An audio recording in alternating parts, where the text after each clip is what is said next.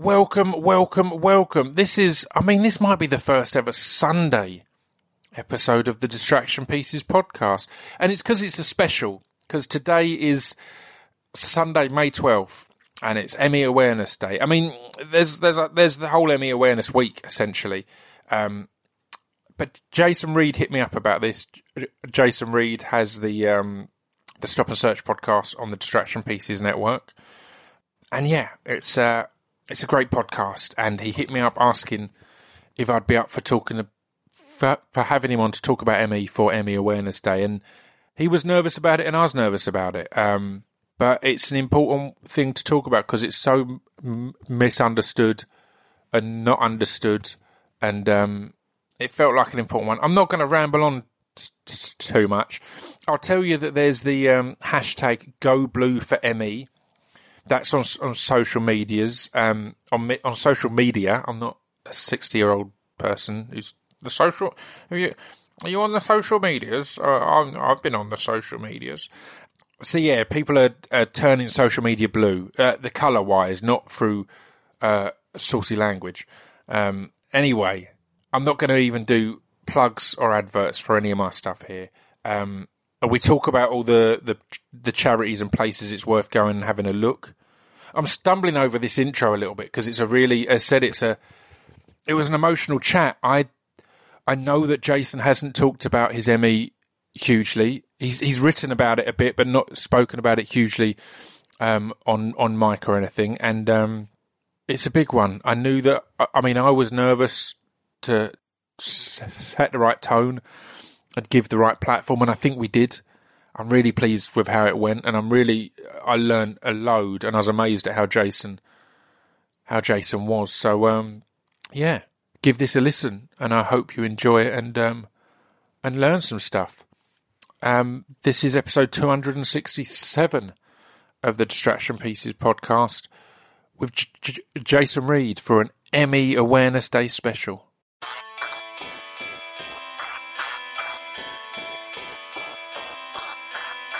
This piece of fiction is the intro to Distraction Pieces. This piece of fiction is the intro to Distraction Pieces. This piece of fiction is the intro to Distraction Pieces. This piece of fiction is the intro to Distraction Pieces.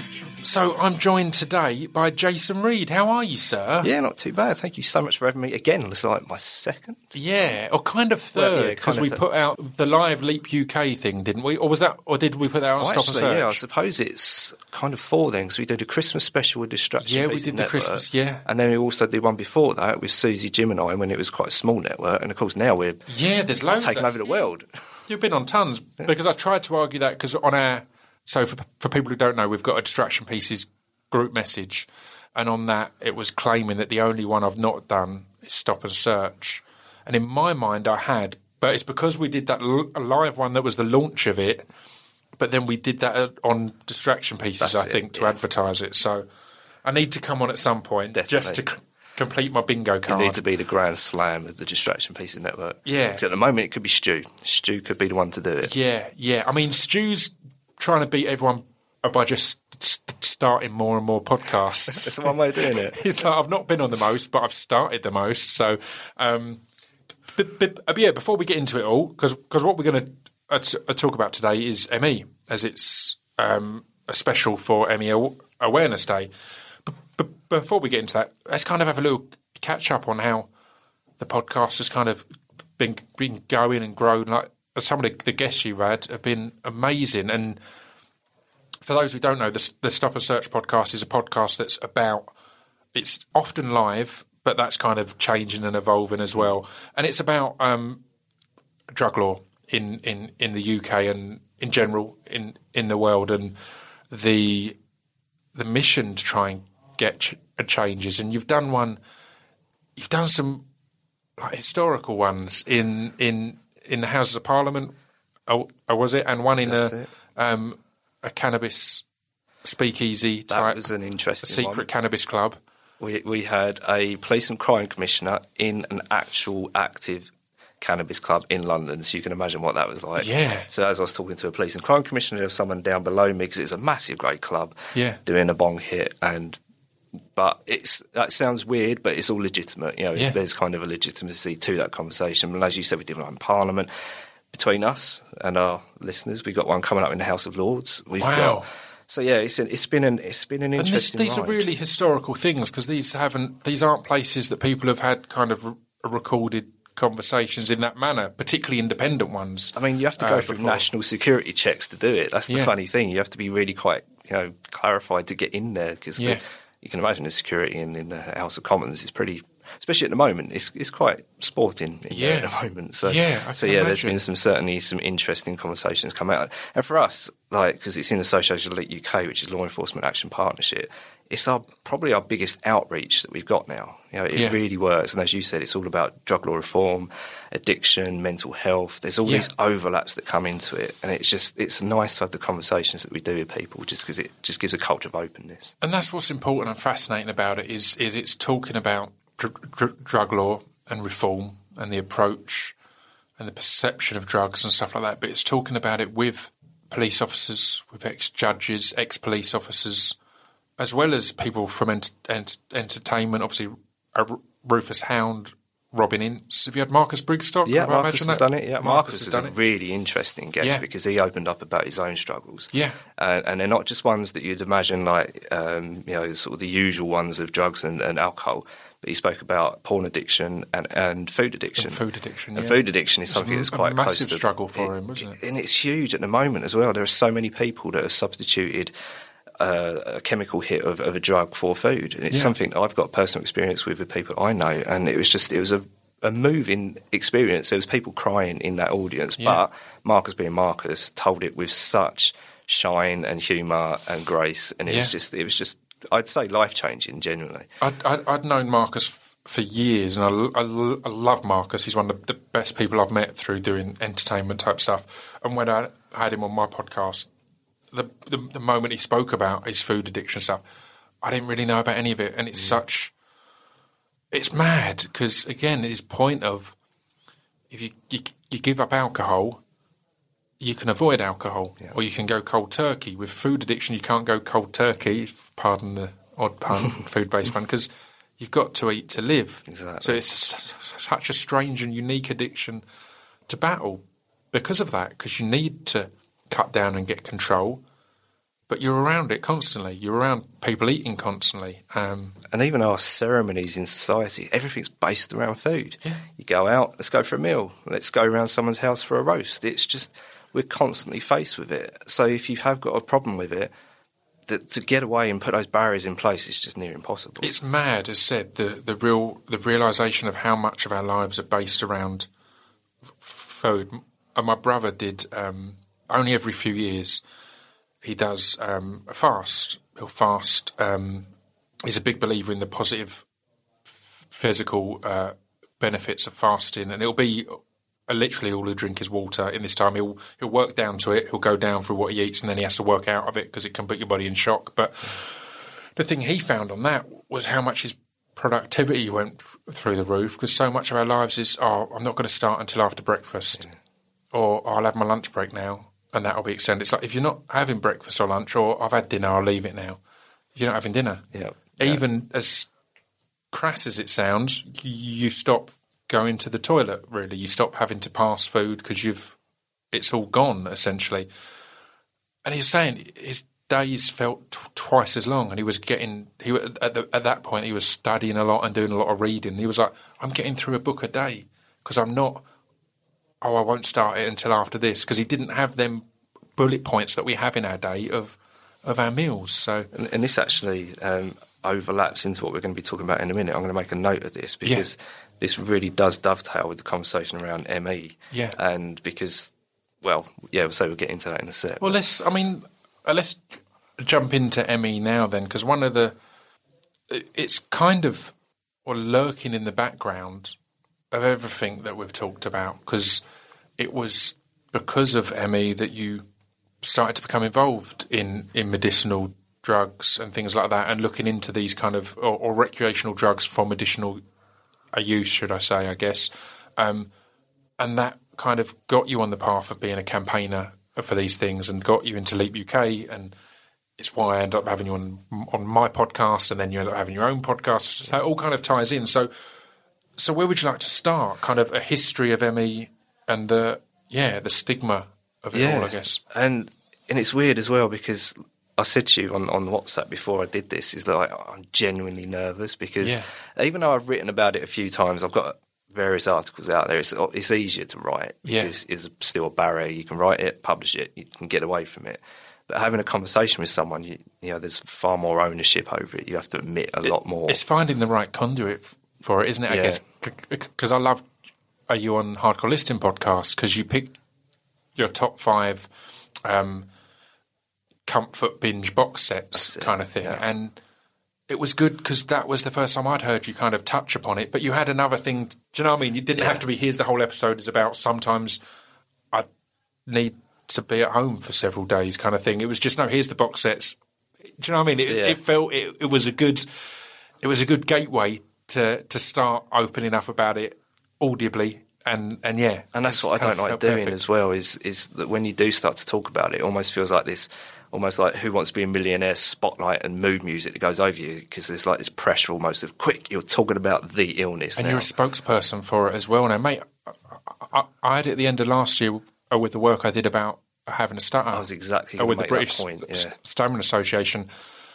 It affected me negatively more than I expected, because I've never been worried about my stutter. I've always, since I was old enough to take more control over my own mind, I guess, I've always been perfectly comfortable with it. And because of that work, which I'm glad I did, and I still am going to help work with them and all that, I struggled mentally for a bit with it for the first time, because all of a sudden I was being confronted with it a lot, and it was being the forefront. And even the stupid things of, I was getting pats on the back. And I think the reason I've done the things I've done is because I don't think about having a stutter. It's not me being brave. But then all of a sudden, if people were saying, oh, you've done all this in spite of having a stutter, it started to make me think, well, have I reached my limit then for someone who's got a stutter? And I've never considered that before. So it is, I completely get how nerve-wracking it can be, because it's something that, despite the fact it's in your life constantly, you don't constantly have to look it in the eye. Yeah. And that's kind of what these conversations are. So that's why I was really conscious in our messages. I was like, look, we're going to make this as comfortable as we can, because I know the concerns that you're having, because I've literally, after 32 or 33 years of having a stutter, I've just for the first time had that exact kind of thing of going, oh, it was that episode that gave me quite a lot of confidence, actually, listening to that and knowing exactly what you would have felt and what you've been going through as you were doing it, as all the kind of the circus around it as well. I just knew that feeling. It's hard to put into words, isn't it? It's really odd. I wasn't expecting it. Yeah, and that's why, like I said, when you do, because just as imagine with you don't want to be defined by it. It's like, no, I'm this person here. Yeah. But this is also coming with me. Yeah. There's almost like this shadowing that goes with it. Completely. So, because like you said, I'm doing a lot more with the ME Association to try and sort of bring about awareness and things like that. Yeah. And I'm quite conscious that, not necessarily I'm a spokesperson, but ultimately because of within the league table, I'm sort of mid-league of profile of people that have got it. There's still not that many people that are famous that you can associate with. So you've got the guy at Bella Sebastian. Right. You've got Sebastian Coe many years ago. It's getting to the root of the diagnosis, because, the history of it is bloody awful. It's really one of those ones that is almost Victorian psych ward. It's that steeped in stigma still. Because in the 80s when I was first diagnosed, because I've essentially had it all my life, but I just didn't know it. Mm-hmm. So when I first started coming down ill, I was 7 and 8. Yeah. And I had glandular fever, like many people do. And my parents were like, okay, let's get him over that. And then there was just no recovery. It was like, well, when's he going to see the light at the end of this tunnel? Right, yeah. And then after about a year, people going, oh, it's schoolitis. You just don't want to go to school. Yeah. And I wasn't that kid. I've always had, adequate amount of confidence. Yeah. I was doing karate from the age of 4, and got to nearly black belt, and it was in Kyokushinkai, and Kyokushinkai is like, one of the sort of kick-ass ones. Yeah. So that in itself might have contributed to the breakdown of the physical because of just how much I was pushing from an early age, and also because I was pushing through illness and I didn't know it. Being as a 39-year-old. God, I can't believe that's gone. So as a 39-year-old, I know, bloody, I'm nearly 40. I'm not 40. My parents are 40, not me. You see, I like the fact that a lot of my mates are 2 or 3 years older than me, so they're all going through the 40 now, so I get to feel really young. I'm like, I'm only 37. I'm a kid, rather than having to face, I'm 37. Well, actually, the age aspect, because I'm segueing a little bit, but the age aspect is quite amusing in itself because of what the illness does to you.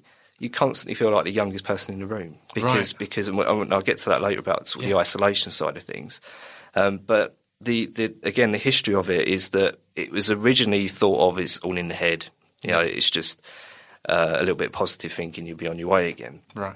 And of course, in the 80s, there was barely any research went into it. They just got on with it. It was called yuppie flu for a while, which is amazing.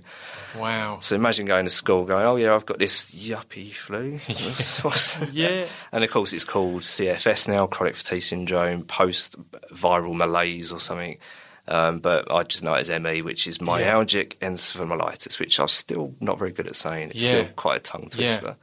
And it existed in people thinking it was all in the head. So all the treatments I had were, all right, go to a shrink, write down a diary, and then we'll work out how we can progress you from there. Yeah. And from what I know, because I almost backed away a little bit from the treatment side of things because it was so frustrating for myself and my family. Yeah, I can imagine. But I don't think it's moved on a lot since then. There's a lot of major fallout within the medical profession and patients about how to treat this, which in itself is a whole big discussion. And that's an interesting thing you've said there is how to treat it, because one of the breakthroughs, again, I'm only using comparison because it's my upbringing and what I've kind of gone through, but the really key thing when I was growing up was my parents deciding that my stutter wasn't something that needed to be fixed. It was something that we may want to treat and we may want to address, but it wasn't something that, or even something that could be fixed. I'm not broken. There's just, I've got this. It's part of me. Let's figure out how to manage it, how to work with it, how to develop and move forward. Is there any similarities there with ME? Is it something that you're more, well, we need to figure out how to best treat or manage it, rather than we're looking for the magical cure at the end of the rainbow? Totally. That's unfortunately how it's become now, is that the money doesn't go into the right pots, it seems, and that's something I've got experience with in drug policy as well. Is that sure. You're reliant on funding, where that funding goes, and who does what with that funding. So if the medical profession has got it locked in their head that they need to invest into cognitive behavioural therapy and this thing called the PACE trial, which is about cognitive behavioural therapy, but also graded exercise therapy, that for most people is a killer. Yeah. It's nearly literal a killer. There are people that have lost their lives over this now because of how much the fatigue drags them down, the depletion of the body, and just what that does, and eventually things start shutting down. Yeah. So when you've got a whole medical profession telling you, no, you've got it wrong, you're not feeling this is the way it should, that is hugely frustrating. And ultimately, you'd have to find your own routes. You go, well, where do I go from here then? Yeah. Which for me, from the age of, I think I was 10, I had a pretty bad GP at that stage, and I was prescribed pretty high-level opiates from the age of 10. Wow. Which, again, knowing what I know now about drugs and drugs policy, is crazy that happened. And unfortunately, I'm still kind of on them, but I've managed to reduce a lot and have a lot more of a better relationship.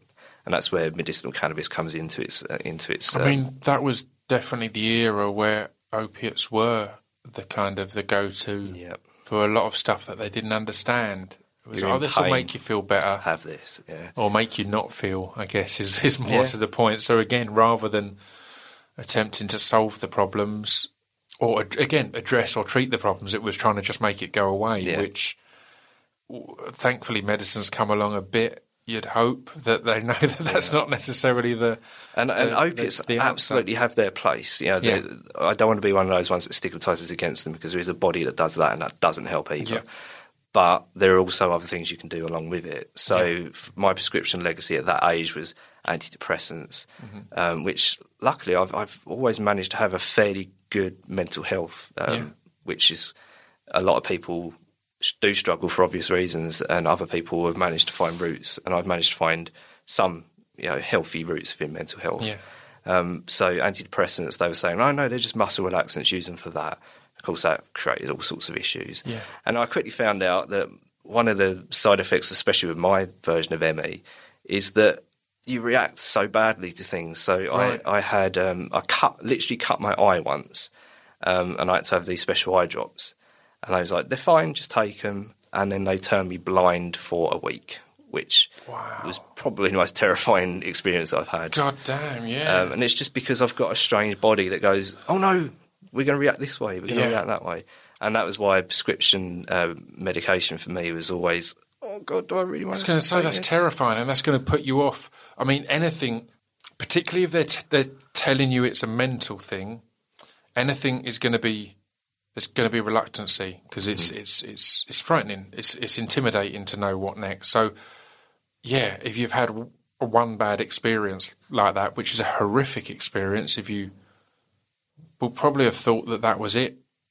Yeah. At least at first, maybe for more than at first, thought that's it. I've lost my sight now because of this. And I went to the doctor, and they referred me to I can't remember, some eye specialist. And the first thing I did when I walked through the door is the doctor saw me and went, what's the problem? He's like, whoa, I can see, because my eyes swelled up massively. Oh, and instead of being sympathetic, he straight away went, can I take a picture of this for my journal? So I was there having pictures taken because I was being some kind of yardstick of, look, this is what happens. And that's been true right the way through my medical history, is that I don't necessarily get help from the medical profession, and by no means am I dismissing them, because I've had some great medical professionals. But a lot of times I've been a case study for them. Yeah. They've been learning off of me, which is certainly true of my early diagnosis, because I'm not sure if she was what role she was, but basically, again, it was in mental health and shrinkery. Yeah. And she was getting me to do the diary, and she was completely admitting that she was learning off of me. She was working out how she can help others through some of the things that I found and things like that, which is so true of so many other sufferers. Yeah. They're finding their roots and then teaching the medical profession. And you're finding constantly that even though it is patient-led, there is still that battle that goes on. Yeah. Because you're just not being listened to. Yeah. Well, can we just pause there for a second, and can we just get a clear kind of definition of what ME is, because it is a very misunderstood one. When it's weird with podcasts, I like this. In advance, I asked you to do some bullet points for us to talk about, because I didn't want to do too much research myself, because of an awareness that the listeners aren't going to have done research before listening to a podcast. So I feel, I've said a few times on the podcast, I feel it's important to tread that line between being prepared but also being willing to play the Alan Davies role, where you ask the questions that the audience need asked. On QI, he plays the role of an idiot. Half the time, you're sitting there going, I don't know what this is. He'll say something, and you'll be like, oh, idiot. So that's exactly what you thought, but he's drawing it out and drawing the explanation out. So what is kind of my and we'll talk about this, I'm sure, but one of my main educational points of it was in Ricky Gervais's stand-up, where he took the piss out of ME and was like, you're a bit tired. So I love Ricky, but that is a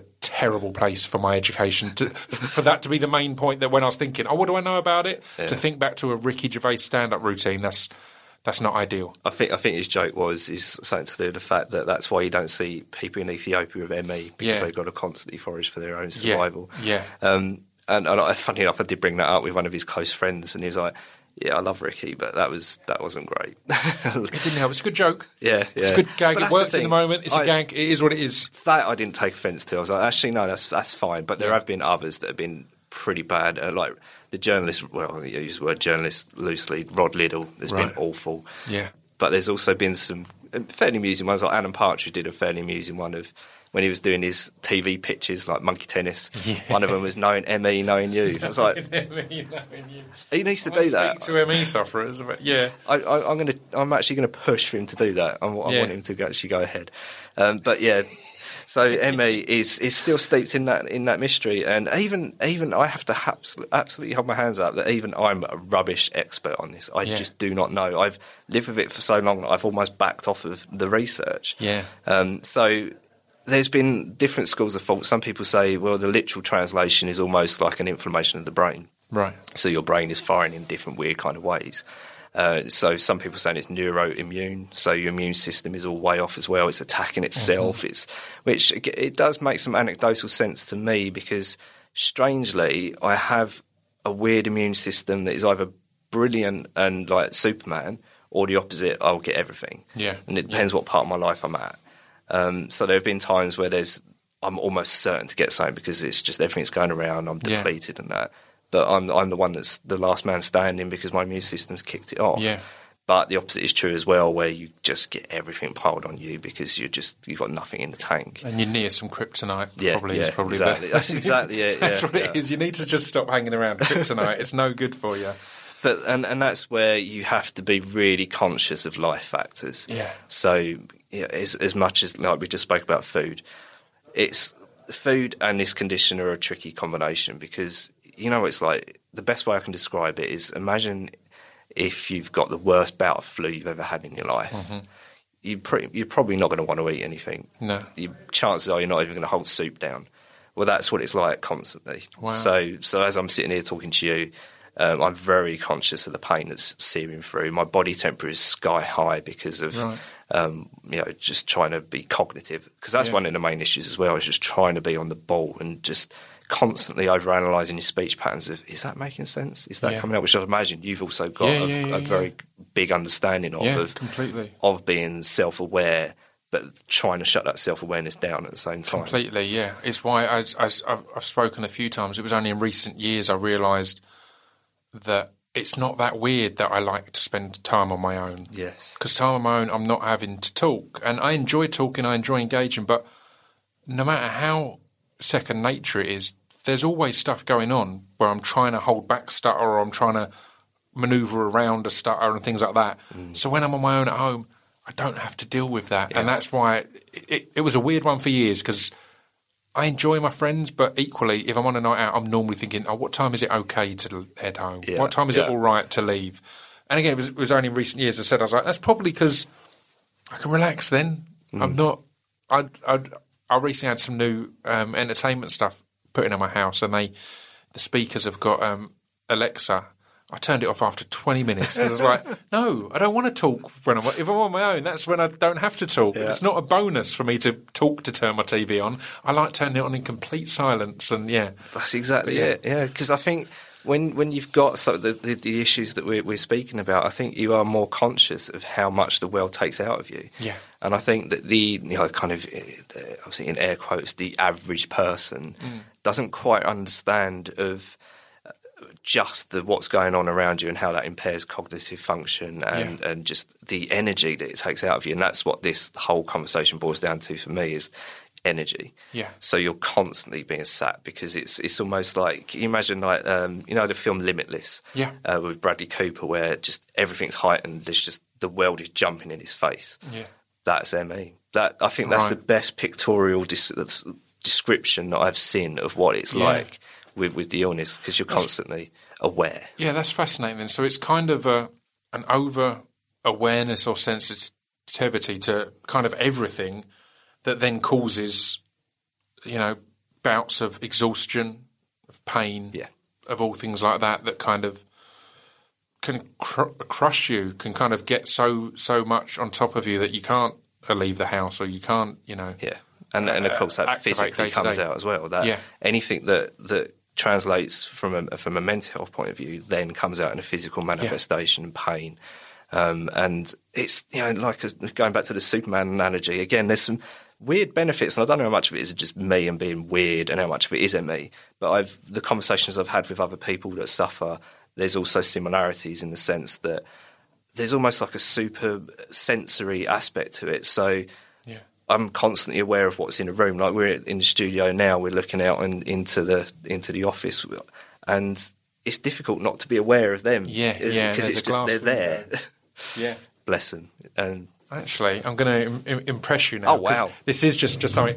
I was only shown it the other day. Now, big up in the Acast studio, which says it's powered by Bose, so I'd imagine they've helped. So they're not sponsors, but it's got a glass window.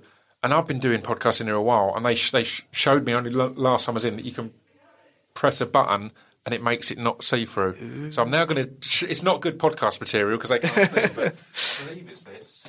Oh, look at that. That's magic. See, that was instant, wasn't it? I thought it'd be a fade, but I need that in life. Yeah. That is perfect. It's pretty handy, right? Because genuinely, I was spending... Because we're beside the lifts as well, I was spending half the time like trying not to go... Yeah. Is that?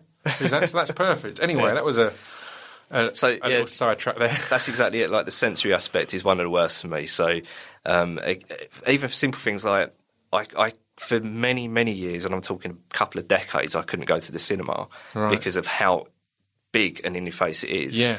And then I worked out a few coping mechanisms like rest before, rest after, try and get some kind of pain alleviation while you're in there. Wow.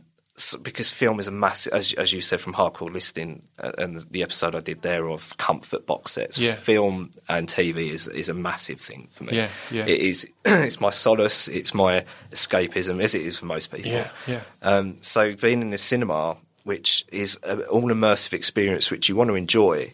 And, of course, all it was doing is causing me pain. Yeah. And now I go in there and I chances are I'll fall asleep now anyway, which in itself is an irony because the sleep patterns with ME is hideous and you can't ever sleep. Right. So I'm paying to go into a cinema to have noisy things send me to sleep. So, which, again, for ME patients who may be listening to this, it may be a similar... I'd imagine a lot of ME patients won't be able to even get in the cinema because of just how intense that sensory is. Yeah. And I think the best way you can describe it, because a lot of people do compare it to MS, and there are a lot of crossovers to MS. Like if I have conversations, because I know a lot of MS people through medicinal cannabis, there is a lot of similarities within there. It's just, there tends to be more degenerative, whereas ours tends to be, you can get fluctuations up and down, but the chances are you're plateaued and and there are extreme cases of people, really, like I said, dying, but it's not at the moment touched with life-threatening. Yeah. That's not to say that I'm dismissing the people that have suffered to the point of death, which is, of course, totally need to highlight. Yeah, that's fascinating. So it's interesting on the cinema front because it's almost the falling asleep in there. It's almost that it's overloading your system to switch you off, to reboot. A relationship I was in years ago, the young lady I was in had a few different really bad health issues, and we found that she, again, had really bad sleep patterns, but she found that any time we go to the cinema, she'd fall asleep, which was perfect for our relationship because I love the cinema. I prefer going on my own most of the time, and this was perfect because I was effectively going on my own, but she'd come and almost always fall asleep, even if it's her favourite, like something she's really excited about, almost always fall asleep and get a really good, comfortable sleep, not an awkward half awoke, half kind of struggling sleep. So, it worked as a good kind of, it's irony, and it maybe for that, that extended the length of our relationship because we had that perfect little thing. It's like, this is great for both of us. But that's strange. I was going to ask if podcasts and music are something that help when out and about and stuff like that. But from hearing the cinema thing, it feels like that would probably just add to kind of overloading because it's not taking the other things away. The other things are probably still coming. So, well, this is a strange, because a lot of times there's a big dichotomy to this. Like on one sense, it's like, no, this is the case, and then another day it'd be this. So podcasts for a while were quite a big solace because I would go out. And again, this is not representative of all ME patients because I imagine most people are housebound. I think 25% are recognised to be housebound, which I have been in that bracket a lot of times through various periods. I'd say about 90% of my life has been housebound. Wow. Then you've also got 75% that can't work. Which, again, I've got a lot of experience within that as well, like the working routes. There's, again, a massive conversation within that itself. So if I did go out for a walk, because I live in Kent, I've got lovely greenery around me. What I used to do is put podcasts in, which is why I came across you, heard Susie Gage on. But now it's the opposite, because I'm so overloaded with the workload that I've got, and my health is at one of the worst ever, believe it or not. I now can't listen to podcasts, so I haven't been able to listen to yours for about a year. The only one I can do is the Dream Factory, and that's because they're about 25 minutes of film silliness. Yeah, and that's the only one I'm managing to listen to at the moment. I listened to one of Brett's. I listened to two of Brett's of Films to Be Buried With, and again, because I've got that familiarity of film, it means it alleviates some kind of stresses. Yeah, but it is that being aware of voices. Like, prime example, when we did the Christmas special with the Distraction Pieces Network, we did it in a studio in London with Christian Stew, you, Susie Gage, John from Dream Factory, me, and Jim Smallman, and Jimmy Havoc. Jimmy Havoc, and of course, I was nervous about meeting Jimmy Havoc, being a wrestling fan and knowing Jimmy Havoc's reputation. Yeah. But as you would have spotted it, on that night, I wasn't good because I was just so overloaded with. Again, I mean, it was another one because it was another situation that, for me, it was almost perfect because there was a lot of people there who could take the reins. So it felt to me that there wasn't too much pressure on anyone. I mean, if you've got Chris in the room, there's not too much pressure on anyone because he'll just ramble on nonsense for ages, particularly if he's got a pint. But I felt in that because it was another situation where you took a moment to talk about it a little bit. And again, I thought that was perfect because I've said numerous times the drunk casts on the surface are a bit of silly nonsense, but below that, I've selected my two mates to do the drunk cast carefully because they are idiots, but I know they're good blokes. So they are lovely. So we can get onto heavy subjects and have good discussions about them that maybe wouldn't be listened, but that the people listening maybe wouldn't hear discussions on. And it was a similar thing there. It felt that was a highlight for me of that Christmas drunk cast was the moment you kind of took to kind of explain your relationship with alcohol, your relationship with all of it, kind of as part of that. So it worked kind of nicely. And that again is strange because I still remember that feeling of going, do I say this or do I not? Because you don't want to constantly bring it around to the illness because you don't want to make other people feel uncomfortable with going, right, so you're this now, I need to overcompensate by being kind or gracious or that, and the other. It's like,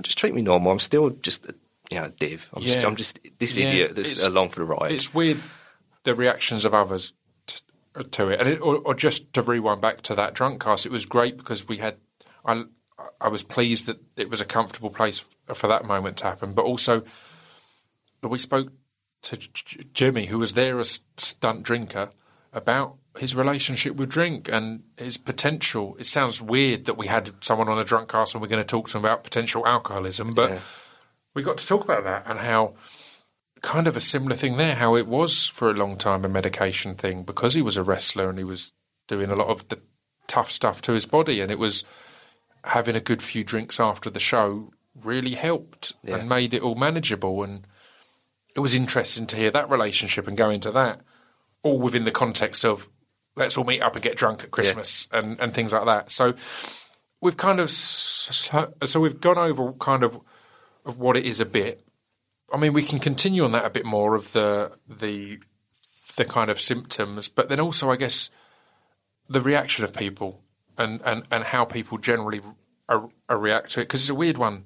It's one where people will have heard but not really know. Yeah. But we live in a society where we're quite awkward about asking questions. So I'd imagine you'd get a lot of people who are very sympathetic but don't really know what they're being sympathetic for or to. Yeah. Yeah, and also it's strange as well because some people have got the best intentions. They're a lovely person, but they still, bless them, still kind of get it a bit wrong. Because I was speaking to someone that's quite famous, and it came up about the illness because it was relevant to the conversation. And they said something which was along the lines of, but that one is a made-up illness. As if to say, I know that yours is supposed to be a made-up illness, but I'm going to shift the weight over to talking about that one that really is, mate. Yeah. Which was a backhanded compliment, bless it, because it's like you still kind of have acknowledged a little bit of bias within that. Yeah, you know? that it seems to be. Yeah. And that is what some people think. Some people think it's the made-up illness, and that's purely based on the lack of research, lack of understanding of it, because they still don't know causes and triggers. There's still a debate over whether you can see biomarkers that indicate, or if it is all neurological. So the jury's still out. I'm convinced that it's a physical illness because obviously I feel it. It's so weird because it's not that I'm trying to make this all about me. It's so similar to stutters and speech impediments because there is. I don't know if it's a mental thing or a physical thing. It manifests how it manifests, but there is debate and argument over if it's neurological, if it's all these kind of things. It's weird with those things, but in a way, the advantage I have is an undeniable and observable effect. Whereas with ME, you're experiencing the bulk of the visible effect or the measurable effect, and then having to relay that. Therefore, people can dismiss or play up or play down in their minds how big it is, how small it is, and I suppose that is a lot of it. Actually, is that if you think of it in terms of going to school, it's I don't feel well today, but there's no way of proving it just because it's your word against someone else's, and that I'm the worst for that. With my goddaughters, I don't believe they're sick ever. They're all. I joke with their mum because she's really sympathetic and. She's always like, a mum knows. I'm like, a kid knows that a mum knows. So a kid, but again, I'm terrible for that because they're young kids, and I'm very much, well, sometimes you have to go to school sick. That's how I grew up. Sometimes I'm not feeling great, but also I was probably a kid at school who would exaggerate things to not go because I had a stutter, because of whatever else. I'd be like, I don't feel well, so. That's just going off my own experiences, I guess, which isn't that helpful. which is, in a way, I think where my parents were not lucky, but they knew me. The fact that I did high-level karate from a young age, that instilled a sense of discipline and a sense of drive, which in its and a choice. Again, it's choosing to go and do stuff that you didn't have to do. So it's not that you're someone who just can't be asked to do stuff. It's like you're doing what you had to do and extra stuff. It's extracurricular. So and so from that side of things, I'm lucky that I had people around me close that didn't ever disbelieve. They was like, no, something's not right here. And I'm very lucky with my family. They've been absolutely amazing, still are. Even now, they do things that are above and beyond. And that legacy is still kind of here. The child I was in the 80s of having doctors and teachers saying, "Oh, you sure? It hasn't progressed. It really is still that same level out there. Even to the fact that there's still debates in medical journals of no, it's this, no, it's that, it's this, it's that. Recently, I think it was about a month ago, it all come up about this PACE trial again of no, just give a bit of graded exercise and they'll get themselves better. And I mean, and this is a very complex discussion, but I've got a weird relationship with exercise. I'm someone that has been able to do it over the years because almost the best way of describing it, almost in a self-harm kind of way. Right. Because it changes the pain. So if I'm in completely clamped up, and imagine that flu feeling, imagine when you've had chewing gum in your mouth for too long and it goes pappy and starts falling, that's what your muscles feel like constantly, as if they're disintegrating. So the way I combated it was, and because I had the background of karate and knowing what physical exertion felt like, I would wear myself out to the point of collapse so that I could rest. And I know a few other people that have done that, and it's, like I said, it's the best way of describing it is in a self-harm sort of feeling. So my relationship with exercise is very complex. So when I've got doctors saying, "Oh, a bit of exercise do you good," I'm like, chances are I'd be able to kick your ass in an exercise competition. So you might not want to sort of just put that on me and go, no, just increase it a bit more. Because it gets to the point where, because when I first came down in 88, and there seems to be a cycle of 10 years. So in 88 I first come down. 98, I massively relapsed to the point of not leaving the bed for 6 months. Wow. Which, luckily, the Attitude Era was on WWE Wrestling. Perfect timing. And that was, again, when I got back into that, because I started watching wrestling from WrestleMania 3, and then the Attitude Era is like, right, this is going to see me through for 6 months. Yeah. But, and ironically, and this is why I'm so passionate about wrestling, is that inspired me to kind of it kind of goes back on what I was saying about the Page trial, but I started increasing exercise a little bit through that. And then by the time it was about 2000, 2001, I think I'm 5'11", and I was the size of Shawn Michaels because of how much exercise I was doing, just so I could put myself on the floor in a state of just to rest and relaxation. Yourself, to reboot yourself. And it got to the point where the cycle is that I was getting up, exercising, dropping. And then I realised this can't be good either. No. So I needed to readdress the balance on that.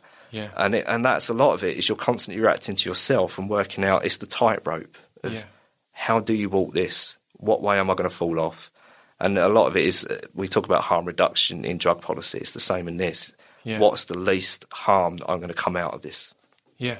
And there is no answer to that. It's all individual, and it's all a learning process. And the best word that I think describes this is that even when you are resting, there's a film called Unrest, and that's the perfect example, is that you're never quite resting, you're just in a state of unrest. And my routine is quite, not strict, but I know today's going to be taxing because I'm speaking to you. I've got a very good guest after this I'm speaking to for Stop and Search. And then when I get home, because I'm an hour away because I'm in London, I know that I'm going to be in a big state, physically sick, pain just constantly enveloping, just migraine.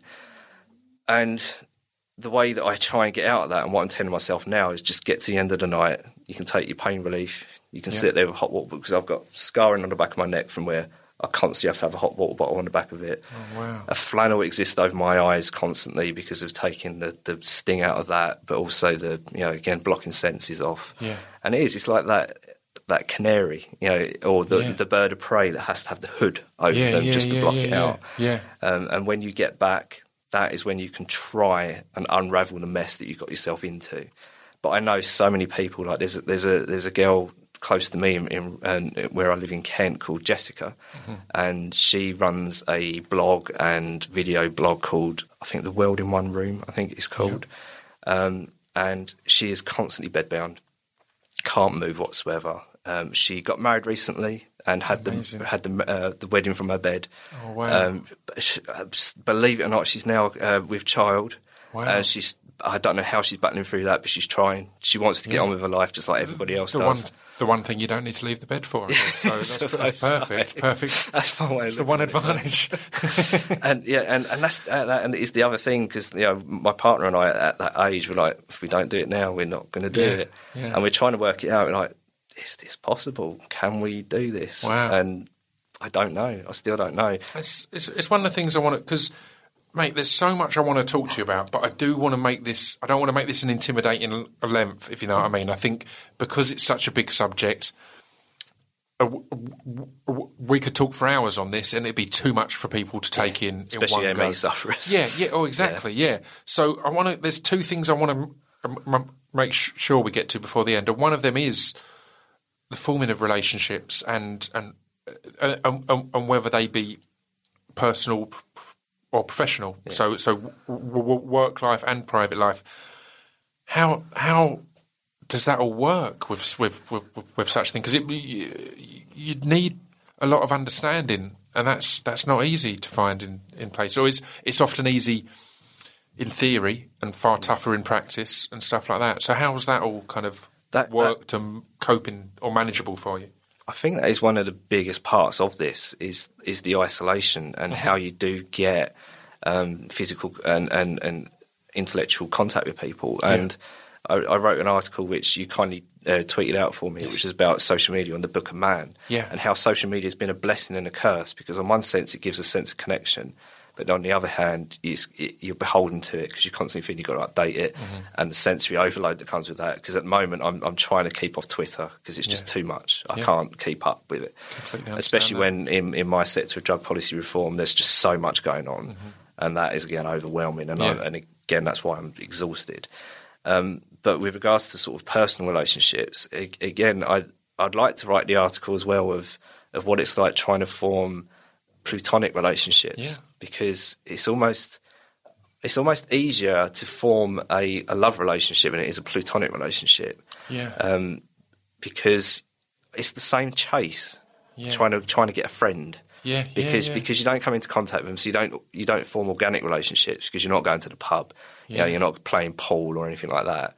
So you almost have to make a conscious effort of, I like them, I want to be their friend. And then you're overthinking it, of like, am I coming on too strong? And like I said, like on WhatsApp, I'm constantly overthinking of, because I've got my own company, I'm thinking, right, have I gone in too far with that? Right. Am I giving too much? Am I giving too little?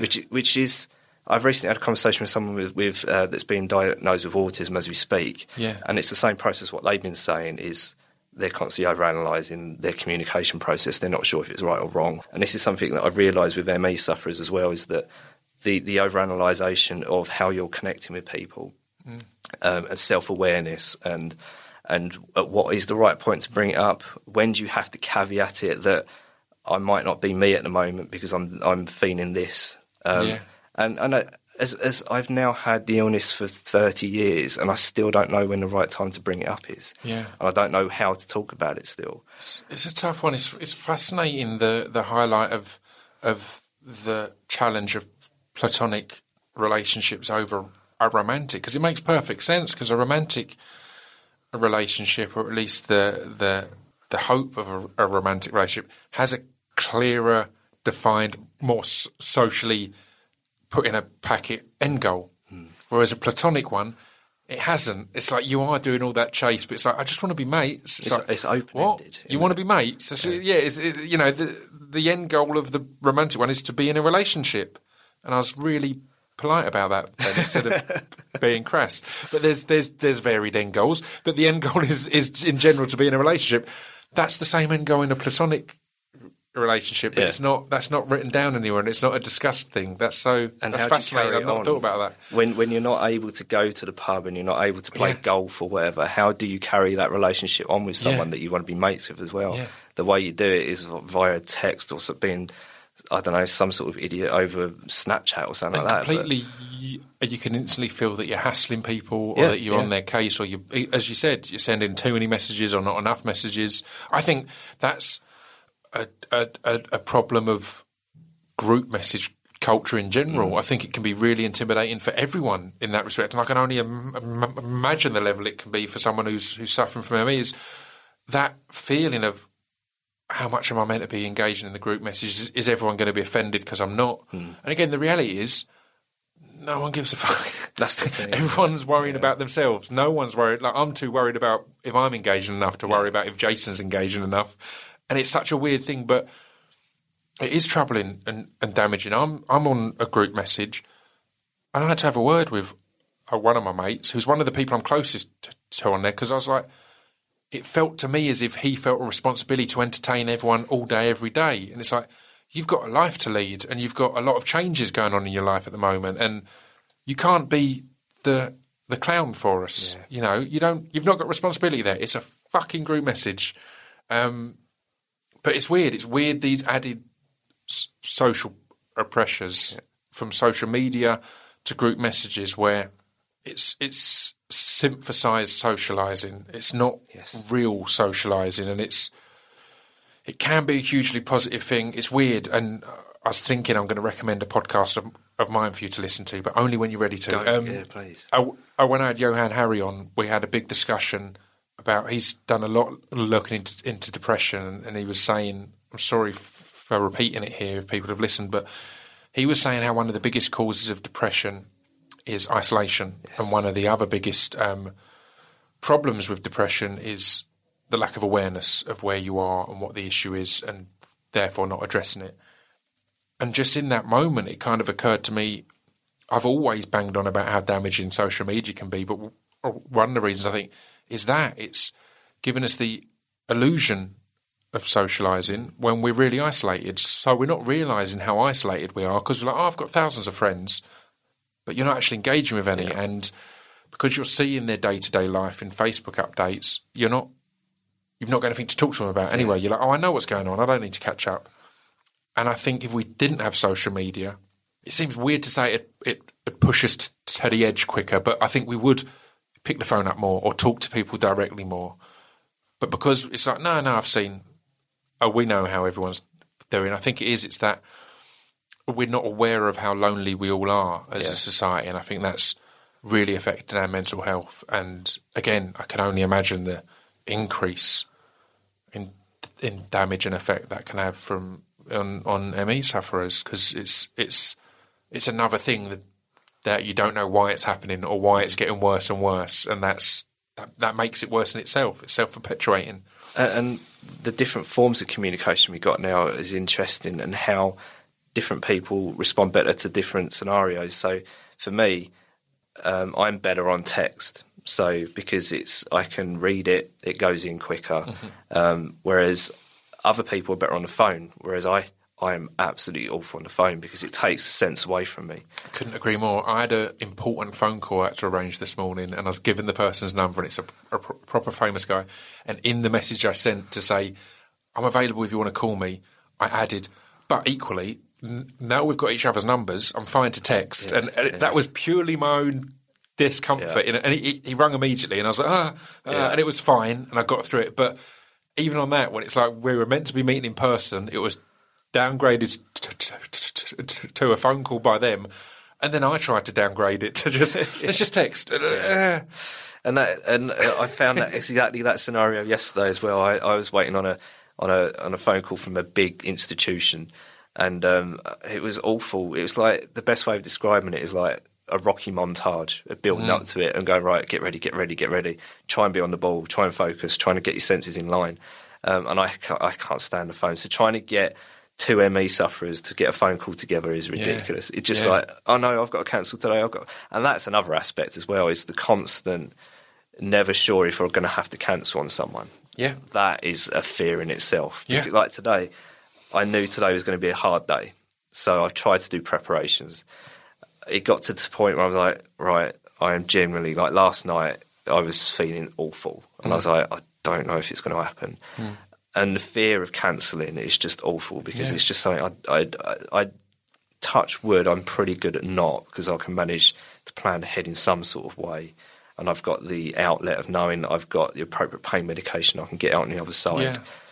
But the fear of that, and of course that adds to the physical pressure as well, because if you've got that stress and anxiety going on, it manifests physically as well. I think it's got to be the key of finding the balance as well, though, because sometimes the right thing to do would be to cancel. You know, I know it's never ideal, but I've from just social anxiety things I had, or an example, I had Gizzy Erskine on the podcast, and she had a bit of a breakdown because she was meant to be going to the Q Awards, and the dresses that she'd been sent, again, as a woman at any awards, there's huge analysis on the outfit.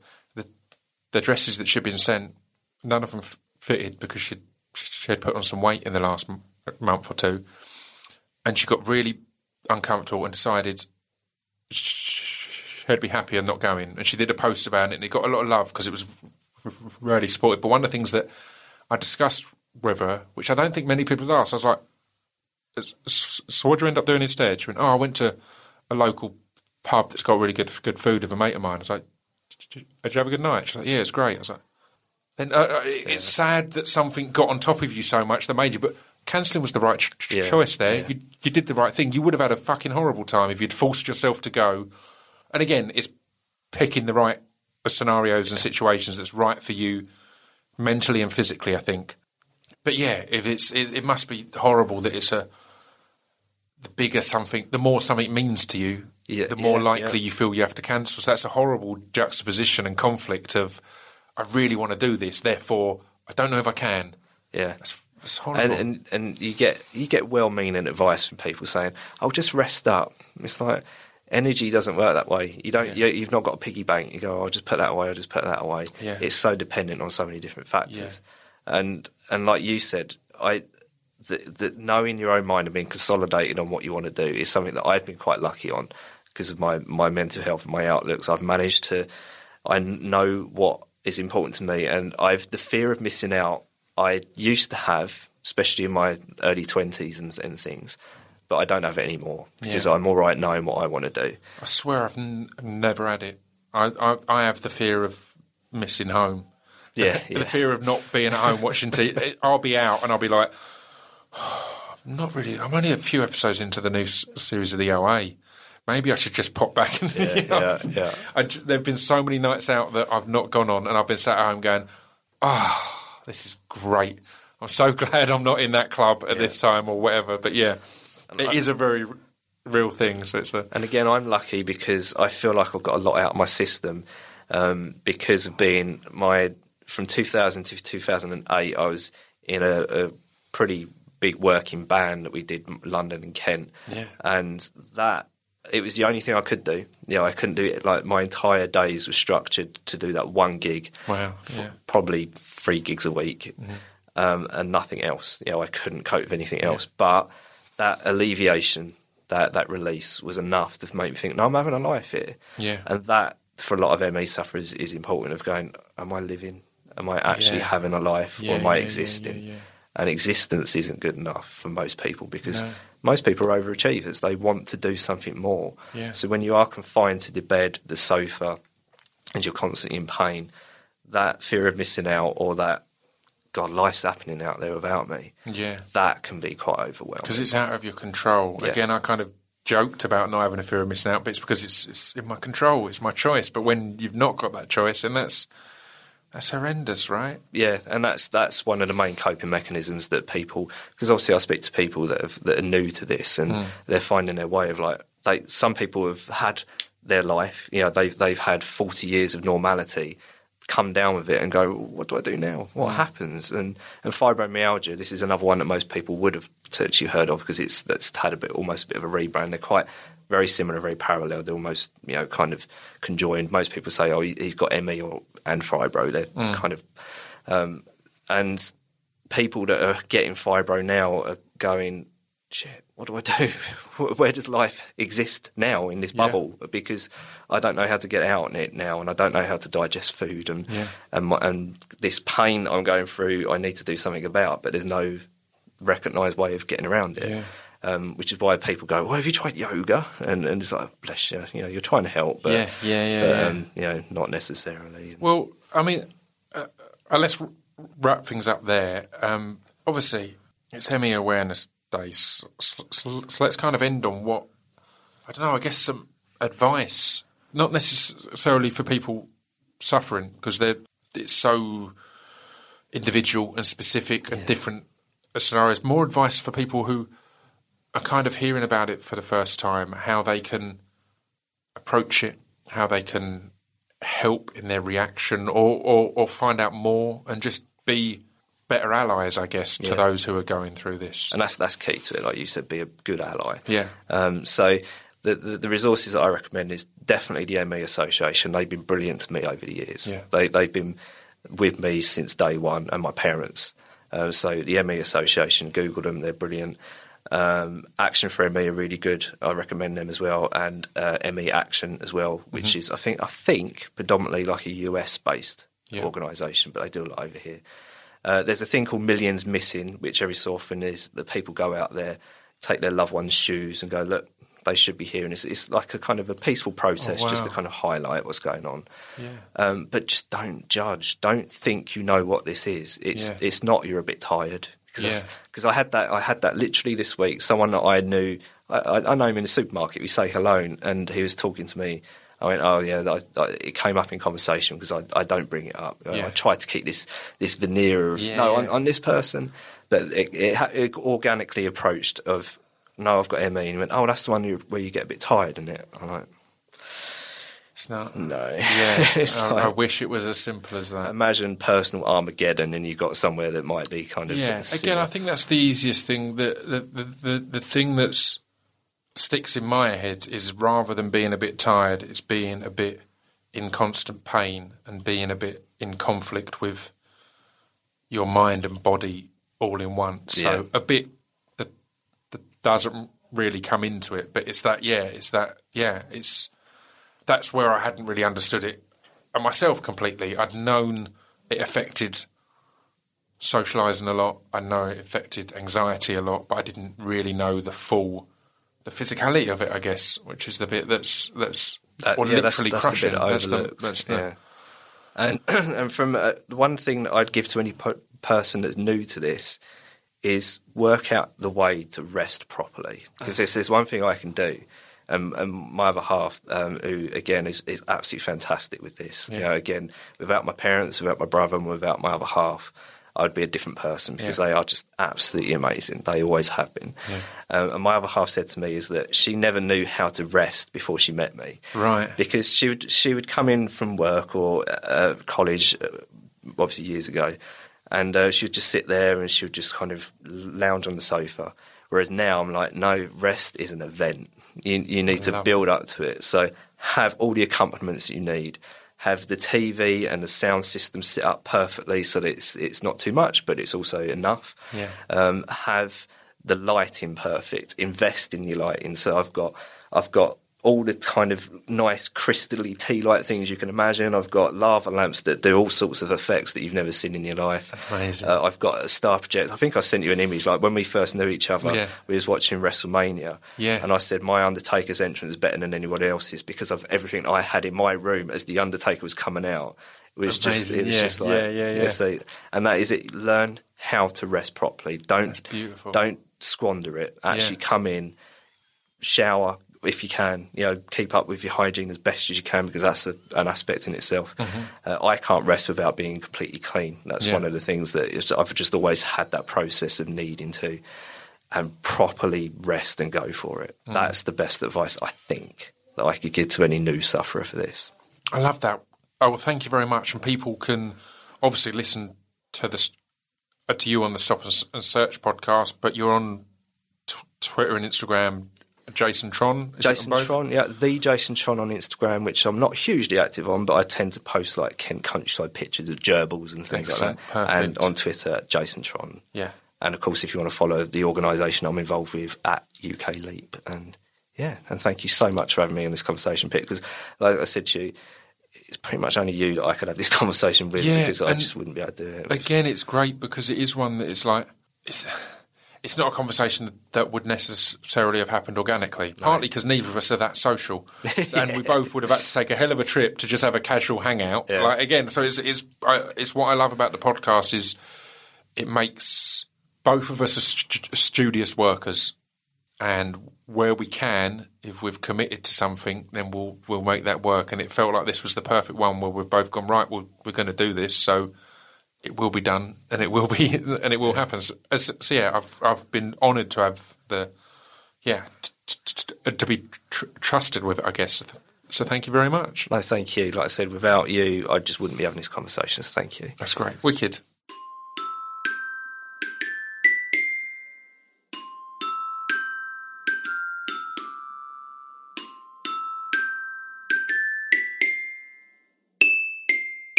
You've been listening to Scroobius Pip's Distraction Pieces. There we go, guys. Thank you for tuning in. I'll be back next week, as ever, on Wednesday.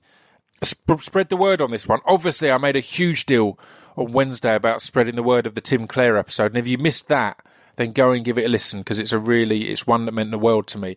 I really enjoyed it. So, but obviously, this one's needs even more. It's an awareness podcast. So the more you spread it, the more awareness there will be. So get spreading the word on this and talk to people about it. Have a chat, as Jason says at the end there. I'll see you next week. So for now, ta-ta.